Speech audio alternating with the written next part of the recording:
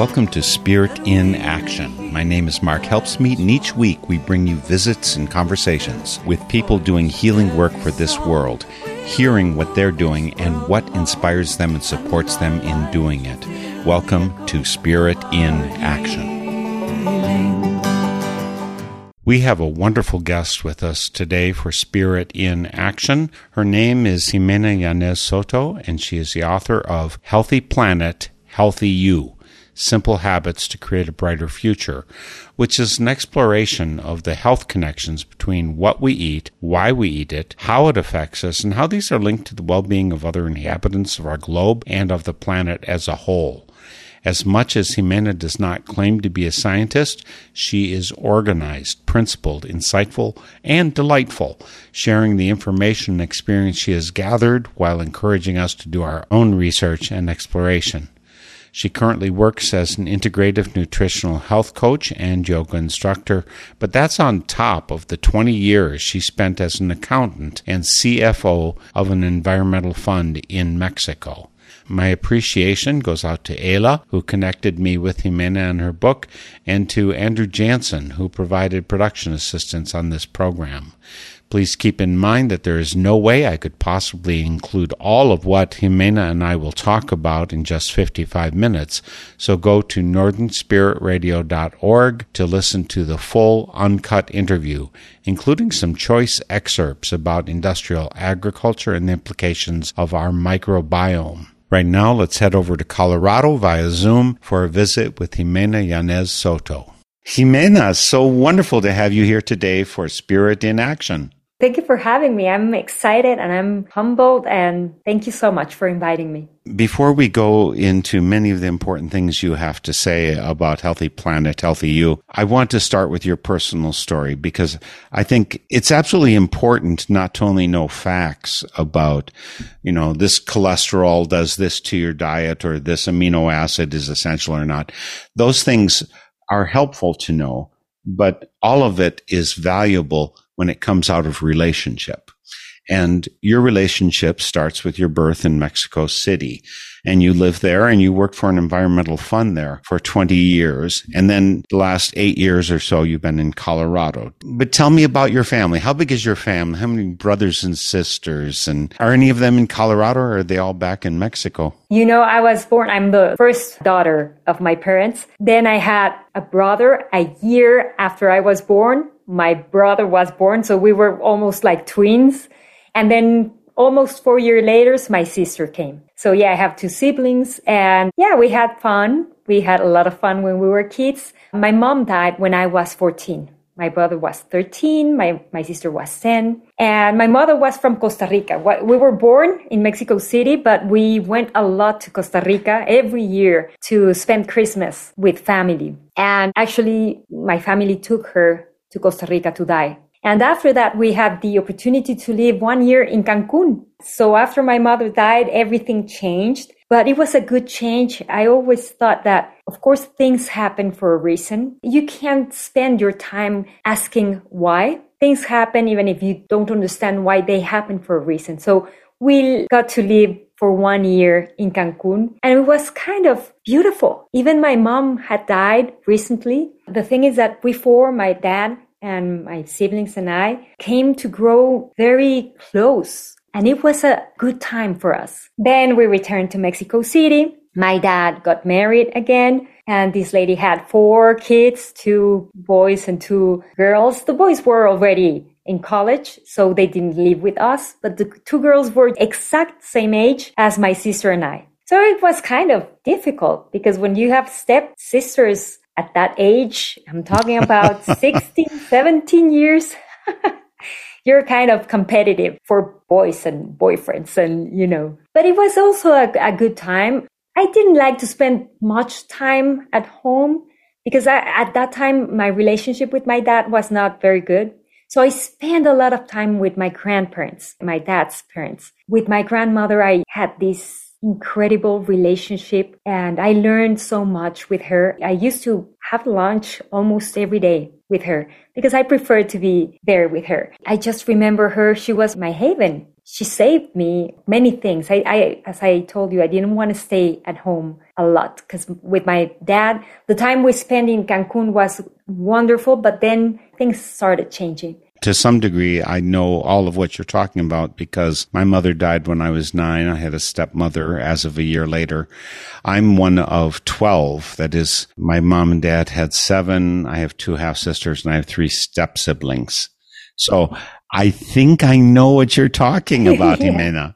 Yeah, exactly. So I spent a lot of time with my grandma, and we used to have wonderful conversations about her childhood because she was born in a very small town in Galicia, Spain. Part of my book, you can read about my grandma in my book because I was shocked when I was a kid and she used to tell me that they had cows. And I used to ask her, did you eat the cows? And she always said, no, we didn't eat the cows. The cows were meant for warming the houses. How?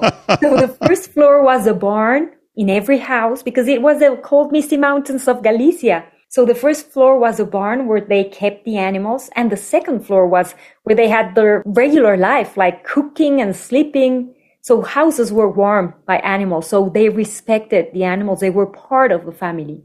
They did kill 1 pig every year. Just one in the coldest month of the year. And they used everything, the hooves, the ears, the nose, everything, the blood, morcillas. But it was like a party. They celebrated that. They were grateful for the pig. They salted and dried everything. But of course, 1 pig for 1 family wouldn't last for a year. So back then I believed in this so-called protein myth. I would call it the protein myth, that we need animal, because if I ask anybody, hey, if I say the word protein, what comes to your mind? And 95% of the people would say animal products, like meat or fish. So I believe that. So I asked her, Grandma, but 1 pig for 1 family for 1 year? What happened when you finished the pig? And she said, we ate whatever we had, meaning plants. So I love to hear these stories. Sometimes she had to walk with the cows for hours because they had to keep the cows healthy and strong because they were part of the family. So she told me I was afraid. I don't know. I've never been in the, walking by myself in the misty, cold mountains of Galicia. But she said sometimes she was with the cows and she was very afraid of coyotes and things that would come. And yeah, so she was a little girl. She left that place when she was 8. So all these memories were she was really a kid. She went to Vigo when she turned 8. So all these stories about her childhood, we would spend hours talking about that. And I was just amazed on how she was able to survive in this little town with nothing. For me, was nothing. No water, no protein. I was just in shock. So yeah, I spent a lot of time. Then we moved. But she did survive, and that teaches us something if we pay attention to it, right? Exactly. Right. And by the way, my grandfather had a farm, dairy farm. They had cows and pigs and chickens and everything like that, which is where my father grew up. So we have a lot of similarity in our family, including the fact that I grew up Catholic, right? Yeah, exactly. Where did you get your science mind? You have a very good science mind, even though you claim that this book is not a science book. Where did you get your science mind? Well, my mom was a microbiologist, and I always wanted to study something like that. But as things were not very good in my house, my grandma said, I know you want to be a biologist or something related to that, but you have to think, because let me tell you, in Mexico, when you go to college, you mostly stay at your parents' house. You don't go, almost everything is in Mexico City. So I lived in Mexico City. So what we are used to do in Mexico City is we just enroll in college and we go, and it's like every other school. You go, you take your lessons, and you come back to your house where you have your meals and you have your bed, and everybody's looking for you, taking care of you, your parents. You don't have to worry about what to eat, where to sleep, washing my clothes. You have everything. So I lived with my dad when I was about to start college, and I was supposed to keep living with him. But my grandma said, the relationship with your dad is not that good. So I think you should think about studying something that would allow you to start working fast so you can leave your dad's house and maybe take your sister with you. So she said, what about public accounting? And I was like, I don't even know what's that. And she said, it's a good career. And she explained it to me. And I was like, okay, I'll do that. And I did that because, yeah, I needed that. I couldn't stay at my dad's home. But suddenly, I think it was in the second semester, he got a divorce. So this lady left with her kids and we were again just the four of us. And I had no need to move out from my dad's house. So I stayed there. I kept studying because I already enrolled in that. And, you know, I like numbers. I didn't like very much my career, but I like doing numbers and I love spreadsheets, which many people spreadsheets are, wow, I love them. And then I was like, maybe I don't want to work being a public accountant because I also play the guitar and sing. And I said, oh, I'm going to be a singer. And then my dad said, you're going to work for me. And then I was like, oh, no, I'm not going to work for my dad. Never, ever. Because if we kind of have a more or less relationship going on, I couldn't imagine living with him and working for him, like seeing him 24 hours. No. So I told my counselor and she said, oh, I have this wonderful job that I think you would love. It's in an environmental fund. So I went there, I had my interview and I ended up working for this environmental fund, which was, you know, life sometimes doesn't bring you or gives you what you want the way you want. But I ended up working in an environmental fund with a lot of things related to biology and nature and environment, which I loved, and also doing my numbers and spreadsheets, I love them. But accounting and financial statements, I can do them. I understand them. I like them now. They were not my strong suit back then, but I learned how to do that. And I was happy because I was doing these two things that at some point complemented. And it was a good thing. So it didn't start like I had planned, but it ended up very well. When you were working for the Fondo Mexicano para la Conservación de la Naturaleza, I hope I didn't slaughter that too badly, the 20 years you're working for that, you mentioned that you got known for being the person who said no. We can't do this. We can't do that. No, no, no. And I find that so interesting because your persona, working as you do in integrative nutritional health coaching, is a yes person. Did you have to have a transformation of your person? How did you do that? Do you still feel like you're the same person? Yeah, it was kind of funny because I started as the accountant of the environmental fund. And then a couple of years later, my boss left. And they invited me to apply for her post as CFO. So I got that post when I was 27 years old. So I had a lot of friends my age working there that suddenly they were jealous. And they were like, why did she get that? Like they wouldn't believe in me because I was young but my boss, the CEO, he believed in me and he said, okay, let's give it a try. You're young, but I know you can do it. So at that point, I had the pressure to prove I was worthy. I encountered a lot of resistance with my colleagues. So I started focusing on having the numbers and all the things going on. I became the controller too. So everything had to be in order. Every cent had to be with a receipt or something. So there were no like, oh, we didn't know what happened with this money. That couldn't happen with me. So I started to be very strict. And sometimes people went to see projects in the field and they had to rent donkeys to cross a river or something like that. And they wouldn't have a receipt for the donkey. And I was like, okay, you don't have a receipt. You have to reimburse whatever you spend. It was good for the environmental fund because we became a model in Latin America. Then they formed a network for Latin American funds. The CEO was the president of that network. And then he took everything they knew as a network and they formed the Asia and African network of environmental funds. But we were the role model. Like everybody was turning to us like, this is how things should be. Because when you receive money from donors, You cannot tell them that, I don't know what happened with this money. You have to show them that every cent was used with purpose for the things they have donated the money. And we had donors as the World Bank, the Global Environmental Facility, some governments, the Mexican, the USAID government, from the Germany government, the Spain government. So I started focusing on having everything by the book with the fund, and I lack this personal connection with people. And so then when you become an integrative nutritional health coach, you've changed. You have to be actually dealing with people.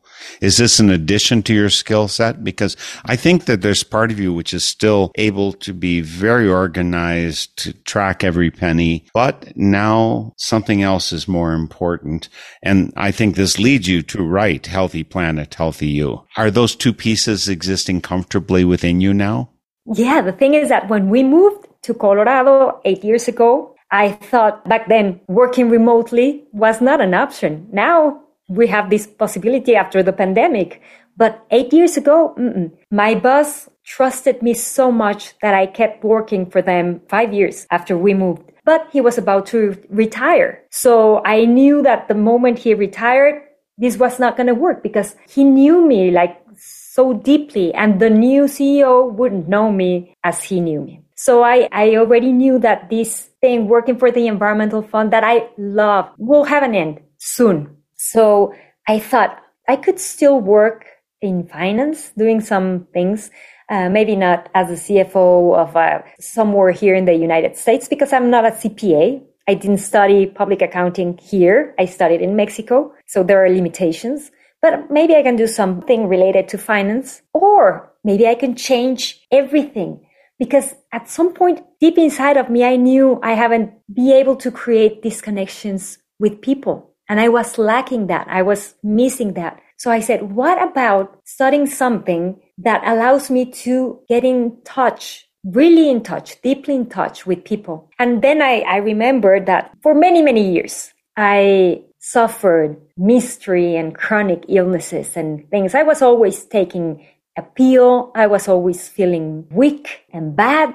And that was the way it was for me. And I thought my body was like that. And I just was born with that. And I was going to die with that. And at some point, I was diagnosed with POTS, which means postural orthostatic tachycardia syndrome. And the cardiologist said, you need to take a pill for the rest of your life. And also you have high cholesterol, so another pill for the rest of your life. And I was like, whoa, I'm used to taking pills, but like for some disease, and then a couple of months later, I'm good, or I'm good again. So I'm not used to be sentenced for this, for a pill for the rest of my life. That's a life sentence. So I asked her, do you think that if I change something in my diet would help me? And she said, no. Diet and health. That's so crazy that so many doctors think exactly that way. Yeah. But I don't know. She saw my face and then she said, oh, okay, don't worry. Go try everything, anything you like. Go for 2 months. Try everything. And then you'll come back 2 months from now and I'll give you the prescriptions. But now go and try whatever you want. And then I tried. I started reading and found this diet. And when I came back, she was like, what happened to you? What you did is what all my patients have to do. What did you do? And I said, well, I changed this and this and this. I stopped eating this. And she was like, wow. So I took the POTS pill for maybe a year. And I never took the cholesterol pill. My cholesterol levels went down very, very fast. So I thought, well, having this experience, me being a person, I didn't want to take a pill for the rest of my life. Part of me knew that I could heal myself. I sort of thought that I come with some kind of, not being perfect and imperfect health to this world. But behind my ear, I had something was whispering to me that I might be able to find health. I didn't know how. So I found it through nutrition, through changing my diet. I started practicing yoga too, which was a thing that helped me very much. A practice that grounded me, and I learned how to breathe, which is very important. So I changed some things and suddenly I was better than ever, younger than ever, feeling stronger than ever. So I said, well, maybe I can help people. And the thing I lacked in that environmental fund, which was the connection with other people, maybe I can do it now from another perspective, helping them to achieve healthier and happier lives. You know, I have an interesting little bit of a history with myself nutritionally, or somewhere in there. Back in about 16 years ago, I was diagnosed as having rheumatoid arthritis. It started with my hands, first one hand and then the other, and then my jaw and my knees and my elbows and everywhere. It was affecting me. And so they tried a couple different medications, and methotrexate had problem with liver, so you better stop doing that. And so I switched. I did both some diet, and what I mainly did was I reduced my stress. It used to be I was not able to close this hand but this much. And, I can do this. So I can close my hands all the way. Now, I can still feel it's not exactly like it was before the problem started. But fortunately, the doctor I was seeing for rheumatoid arthritis, he was aware. He had had a professor who had taught him about nutrition and said, well, we have to explore some things about that. So he was very happy to encourage me to think about nutrition. He didn't talk to me about the stress part of it, but I wonder how much that affected the change for you. Did you actually reduce your stress, and did that have some of the effect? Yeah, I think through yoga with these breathing techniques, the Ujjayi breath, the ocean breath for every posture, because yoga, more than moving the body, the most important thing in yoga, and I'm a teacher also, is how you breathe in and out of a posture. It's not how much you can bend or how much you can touch your toes. It's not about that. It's about how you breathe when you're going down and how you breathe when you're going up. So I think that helped me a lot with stress, actually, and both things, because I also think if you're eating an animal that was killed in very stressful ways, and also the animal lived in a very stressful environment, some of that goes to our bones and our muscles. You can feel it in your muscles. We're eating from stressed animals. How is that affecting us? So reducing my animal products consumption, I think it had to do a lot also with reducing stress. But mostly I think I was moving my body in different ways. I've never moved my body like that. Actually, when I started practicing yoga, I didn't want to because I was not flexible at all. I would bend forward and I couldn't touch my knees. It was impossible for me. Now I can touch my toes, but I didn't want to do that. So I was moving my body in different ways. I was breathing differently. And I kept thinking, if this is happening to my body, what is happening to my mind? There must be also a huge change in my mind because I'm seeing it in my body. So yeah, I think it reduced stress, and the way I ate, I started eating, and the way I started moving and breathing, of course, reduced my stress load. Folks, today for Spirit in Action, we're talking to Jimena Yanez Soto. She is many things in this world. As you just heard, she teaches yoga, but she is an integrative nutritional health coach. Reiki is big in her repertoire, biomagnetism practitioner. She's got a lot of skills, and all of that on top of her experience with information technology, business, and public accounting. She has a lot of skills she's bringing to this work that she's doing in the world. And she's the author of a book called Healthy Planet, Healthy You, Simple Habits to Create a Brighter Future, which is why I have her here for Spirit in Action. Our website is northernspiritradio.org. 17 years of our guests, people working for world healing in so many different ways. And we'll find out more about Jimena, how she's working for world healing as you join her today. But remember to go to our site, northernspiritradio.org, post comments on our interviews, give us suggestions for other guests, connect with us. There's also a place where you can support us because we fund this work through your donations, not through governmental and not through corporate donations. Because as we'll find out in just a moment talking with Jimena, corporate donations come with strings. and they influence what words can come out of your mouth. So again, if you read Healthy Planet, Healthy You, you'll find a lot of the information about that, but you can find about all of our guests on our Northern Spirit Radio website. And you can connect also with the 45 or so community radio stations across this country who carry our program. And please support them. Community radio is so essential because it comes from the center of the community instead of from the top down. And top down frequently has to do with the dilution that can happen for financial interests. So please support your community radio station with your hands, with your wallet, and help make this a better planet. And again, Jimena Yanez Soto is making this world a better place. This book is a wonderful resource for this. You start the book, Jimena, with a disclaimer. You said this book is not for you if. And one of the things that you say is it's not a science book. But I think there's a whole lot of rich, wonderful science. And especially I think it's a book that helps you learn how to make your own decisions. That's especially important. At one point you say that science can blind us. What do you mean by that? Because you obviously have reverence for science too. Yeah, well, I said that because I didn't tell you this, but my parents and my brother, they're very scientific and they are give me the facts, right? So my brother has a PhD in industrial bio something. He's always following the scientific method and he's very I like to know the facts. So when I wrote this book, he kind of told me, this is not a scientific book, so you should say that. And I was like, yeah, of course, I don't want to write a scientific book because the people that read it, I want them to feel like we're sitting and having a cup of coffee. We're talking and having fun. But of course, the facts are important because you can go to the source and then review them. But what I was telling my brother, and he agrees with me with that, is that, you have science. But sometimes science doesn't know everything. Science understands some things at some point. Like, for example, tobacco.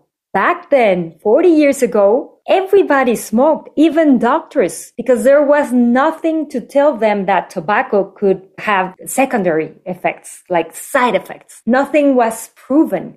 And they had done, the industry have done the research and everything, and they didn't have anything. And then suddenly they start having more access to what's happening to the people. The cancer rate growing, everything showing that tobacco was not a good thing for people. And even with that, having those research, and it took many, many years of fighting against the industry, people against the industry, to ban tobacco in certain places. Like I can still remember that when I traveled to Costa Rica every year, you could smoke in the plane. Right. Like the back seats were for smoking people. When my daughter was born 19 years ago in Mexico, you could go into a restaurant and say, I would like the non-smoker section. And they would put you in a very little space, but everybody else was right smoking. Next so to you.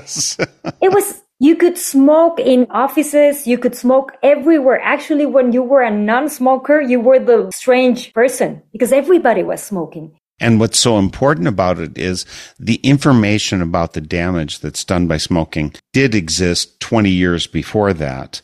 But systematically, there were moneyed interests who kept that information from coming out. They fought it in the courts. They fought it in the public mind through the ads that they created on their TVs and radios and everything. I say this in part with some passion because my first wife's father and mother, he died of emphysema. She died of lung cancer. My dad died of emphysema. And I have two siblings who are suffering badly from emphysema, lifelong smokers as well. So I feel this and I know how far back this goes. And yet we didn't learn. We didn't change. We didn't change. The medical magazines would put some advertisements of cigarettes, the medical magazines. So I remember one of my grandma's doctor, he would smoke while she was talking to him in his office. And I think he was a cardiologist. He was smoking. So where was this information back then that doctors didn't know? So yeah, the information was there. So when I say science sometimes is deceiving is that, for example, there are so many, sodas, the industry of sodas. Of course, they put the money for the research. So they could say to the researchers, well, you have to put this in, change this, other words, or take this out. Or it depends, science depends on the source, where the money is coming from. And you could have those totally different results from scientists, depending on who funded the research, saying, for example, that sugar would do any harm to kids. And then you'll have the other one saying that sugar is terrible for kids. So who would you believe? Both were research from scientists. So what I say is science is deceiving. You have to go to the root. Who is funding? Because if the soda industry is funding research that is talking about the effects of sugar on your body, I would say maybe it would be suspect. Yeah. It depends on what you want to find also. You want to keep drinking soda? Okay, go, and your facts would be those research. You would say, well, this research says this and this and this, and those are the facts. Okay. But the thing is, what I keep saying in my book is go to the source. Who is funding what? I talk also about big pharma and the food industry, and big pharma is just mostly the same. It's the judge and the one that is giving us the medicines. Big pharma, this industry is telling us you're sick and then you have to have this medicine, right? So it's a cycle. They're for the rest of your life, like they were telling you. Yeah, and they're funding the studies and all the research says that. And then you have the food industry. They want to sell their products, of course, and they tell you, yeah, you have to eat healthy. Eat this bar with high protein, no sugars added, or no fat or cholesterol or whatever, and this is good for you. But it's a processed food. It's not good for you. It has no information for your body because it's processed. They're selling you that food as healthy, as a high protein bar, which makes no sense. And they'll have the research. Yeah, this is high in protein. This is high in whatever, vitamins, minerals, and low in fat. And they'll have the research. So science, I love science, but the science that is not compromised, the science that is pure, with nobody telling you what that study should say. And you said that about your radio show also. Yes, exactly. We don't want to compromise. We don't want to put ourselves in a place where our interests lead us to close our eyes, put on blinders, ignore some of the information that we need to have a healthy planet and a healthy you. One of the things I respect very highly in the book, Jimena, is that you constantly remind us we need to make our own decision, do our own research. You can point us in a direction, say, here's a book that has information. Here's a study that gives you this information. Here's the chemistry. You can tell us those things, but we need to do the research because you can be compromised too, right? Yeah. I don't think you are. And that's one of the reasons I have you here for Spirit in Action.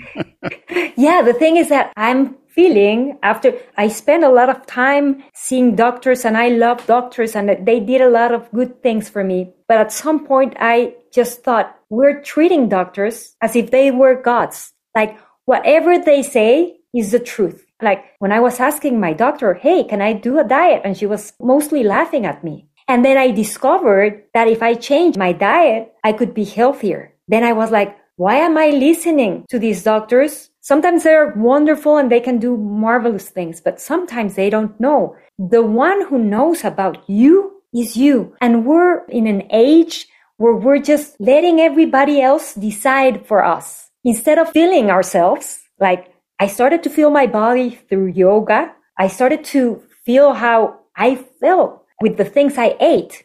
I started to pay attention. I started to be mindful. We have lost that. And we are just following what others tell us, including doctors and the food industry and big pharma. And everybody's telling us what to do. And suddenly we're not sensitive about ourselves. We don't know ourselves. We don't know what makes us sick. We're not eager or even wanting to give it a try. I'm going to put these things out of my diet and see if I feel better. No, let's go to the doctor and see what he says. and I'll have the pill, he says. Again, folks, the book is Healthy Planet, Healthy You. Ximena Yanez Soto is our guest here today. She's joining us from right near Denver, Colorado. She is an integrative nutritional health coach, amongst other things. And I mentioned that aspect because that's what we're focusing on in this book. Are there sources, Ximena, of information that you consider safe? I think you point out that even universities, they have to get grants to do a lot of their work. And so they're funded by parts of the food industry who want them to tilt their information and research in a certain direction. Where do we get safe information we can trust? When I was writing this book, I went to a lot of sources, and, many people, just like Marion Nestle, or some people, even Dr. Collins. I think if you can review who funded the research, and if it's not related to, for example, if it's something that has to do with sodas, if you see that the funding came from the industry, Coca-Cola, I wouldn't trust that. But if the money comes from a university, maybe you should look further and see if that university, that grant was made, who made that grant? So maybe if the studies come from universities, you should look for who is sponsoring that university. But there are a lot of people doing research by their own or writing about their experiences, like Dr. Nestle. She wrote about her experience and how she was bonded, like she couldn't talk, she couldn't say anything because everything was already said. She couldn't say anything about the research they were doing because they already knew what the result was going to be because they were receiving the funds. She was in a straitjacket in terms of what she was free to say because they had already predetermined, here's what you have to say. Yeah, exactly. And there's another book, I don't have it here, but it was written 50 years ago about what we eat has to do with our health and the environment. 50 years ago. There's a new edition with many new things. And I don't remember her name. It might be Frances Moore. Frances Moore Lappé is her name. I've interviewed her, and she was, in fact, a person who had a significant part in getting me started as a vegetarian. I became a vegetarian in 1976, have been since. And protein complementary, as she addressed it, because you talk in the book about the protein myth. Tell us what the protein myth is. Yeah, actually, I love to talk about that. I told you, whenever I ask somebody, I'm going to give you a word. What comes to your mind? Protein. They will always say meat, fish, chicken, cheese, milk, right? And we have this vision about protein, and 95% of the people would answer animal products. So I'm asking a new question. Well, do you know what is a protein? And then people say, well, I have no idea. It's something I have to eat. Well, let me tell you what's a protein. So proteins are large chains of amino acids. So the key word here is amino acid. And for kids, I tell them, think about a stack of Legos. So the stack is a protein and each Lego is an amino acid.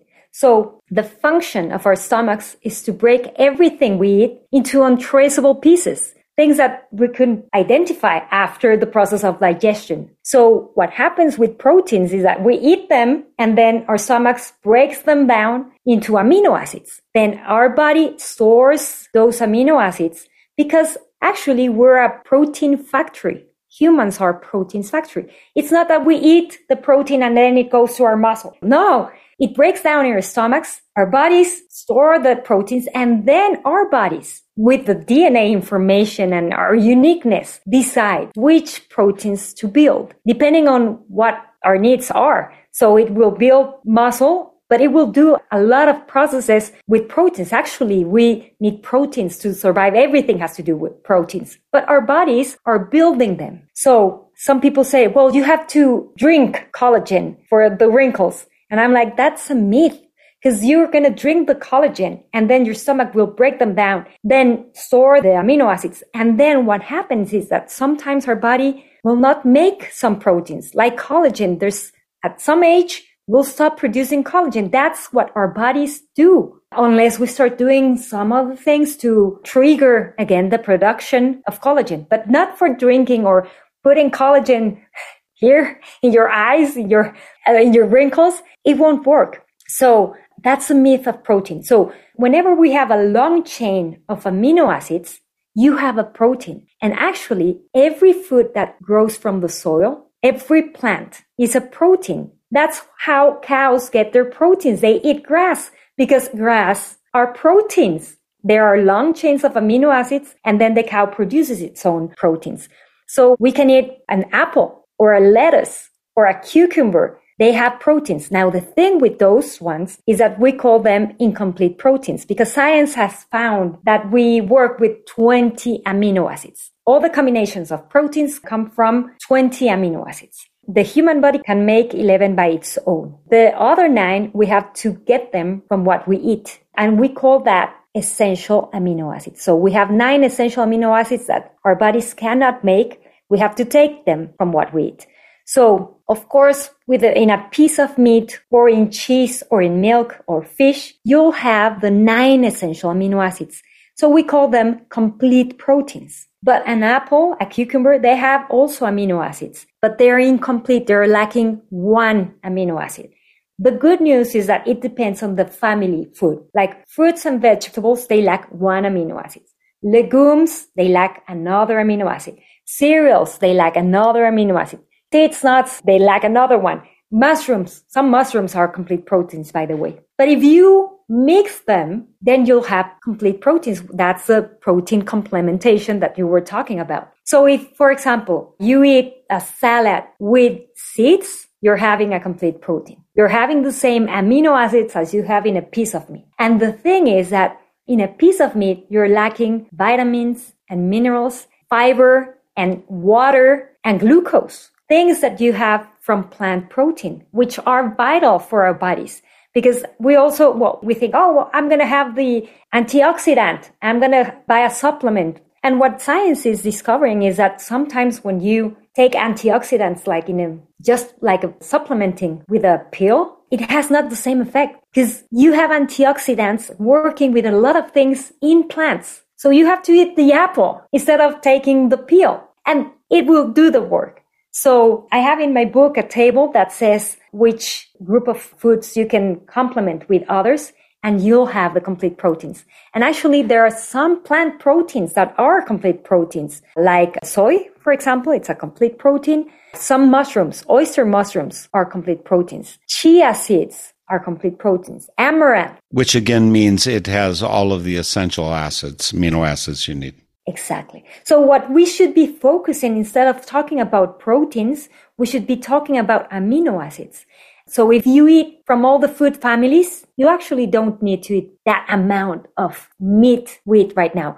Actually, the amount of meat we eat in countries like in US or Mexico, if every person in the world eat the same amount of animal products, we would need 7 planet Earths to supply that demand. It's not sustainable. Not sustainable for the planet.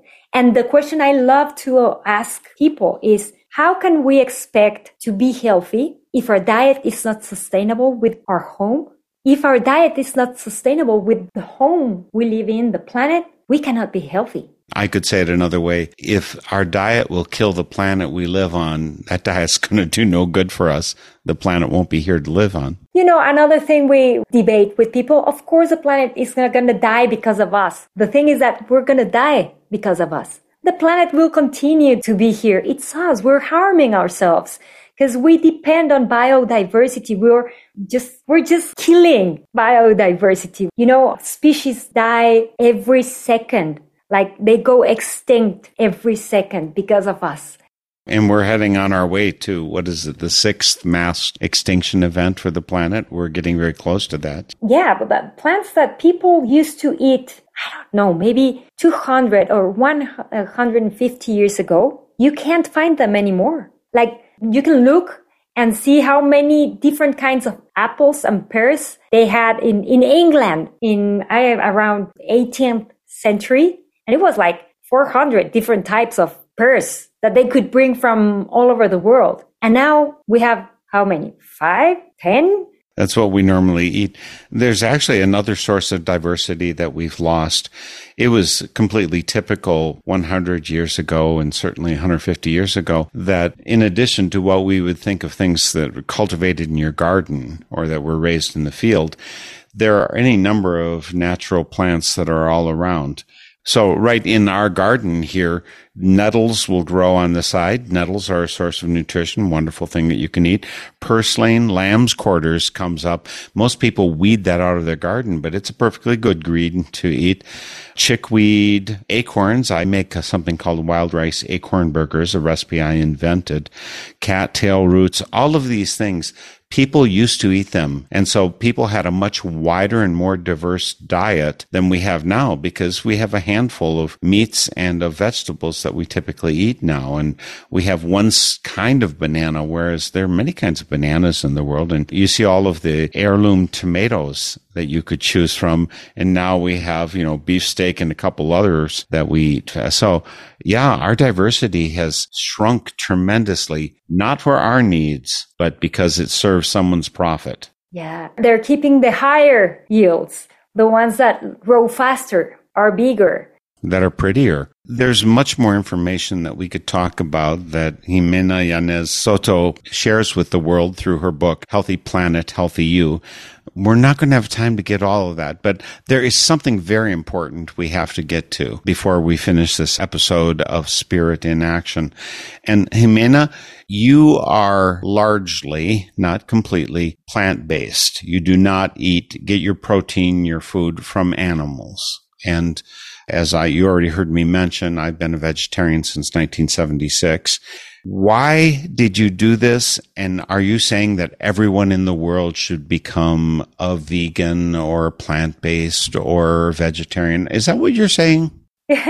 I'm saying just think about what you're eating, because maybe the amount of animal products you eat, it wouldn't hurt to bring that amount down. If you like it very much, of course, you could eat once per week.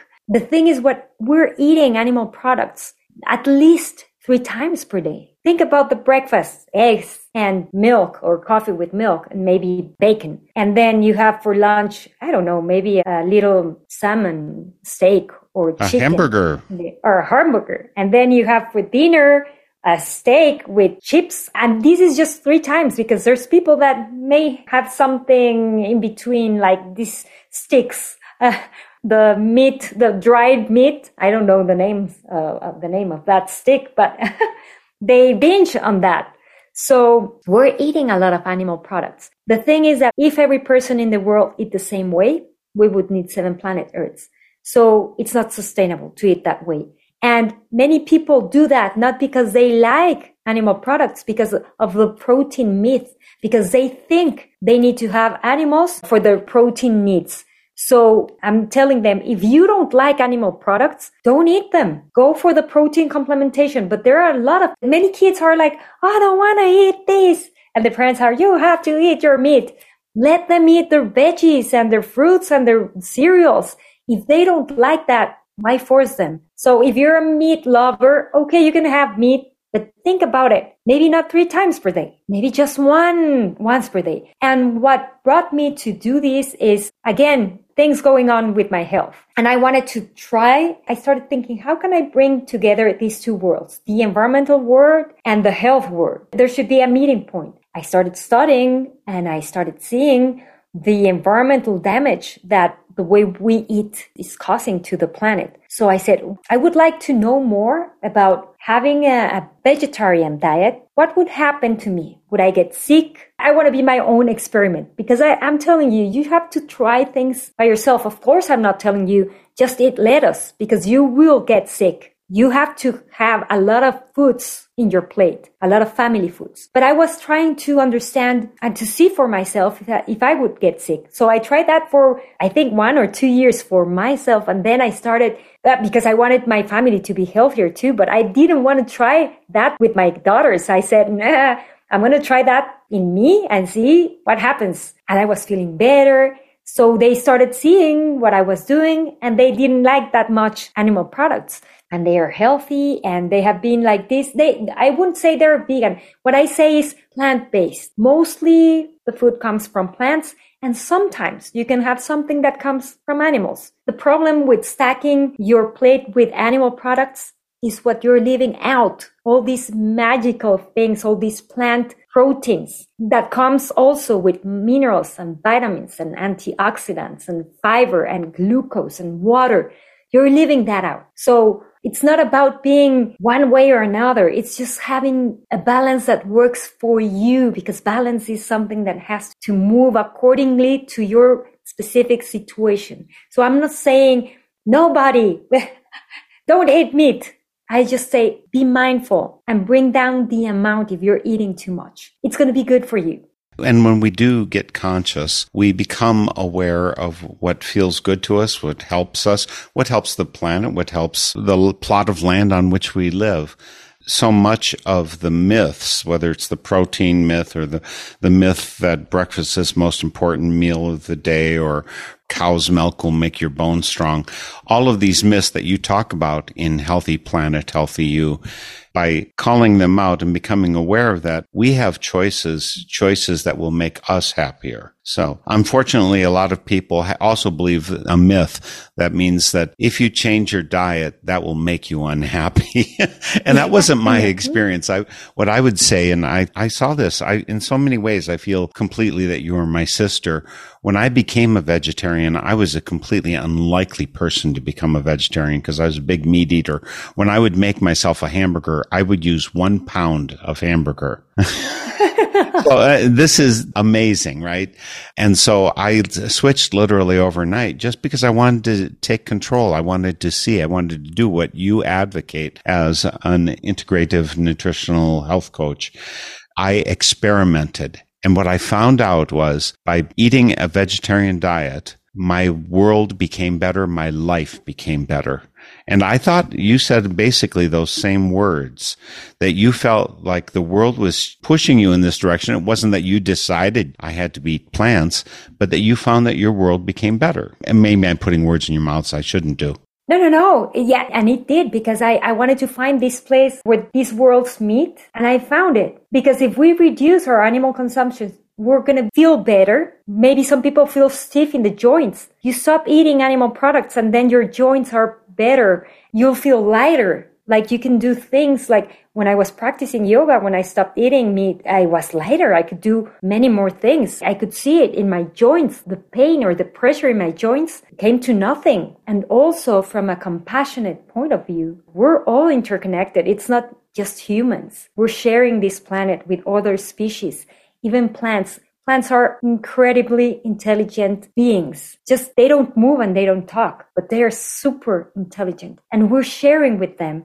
And whenever we eat them, they transfer that energy and that super conscious to us. When we eat an animal that's been suffering, what do you think we receive? We're talking about energy. At the end, everything is energy and we're all interconnected. So also, it's not just to be healthy and have a healthier planet. It's also from the point of view of compassion. We're sharing this planet with these animals and these plants. We're part of the same thing. We're brothers and sisters, and we're a net. And I would say that you are my sister also, in that you eat cheese a few times a week. And I live in Wisconsin, which is known as the dairy state, right? More cows per square foot than anywhere else. And I did eat vegan for 3.5 months, and cheese was missing from my diet so badly. I really admire both your vulnerability, your honesty, your integrity as you've looked at what can help you be better and help other people be better and help this world be better.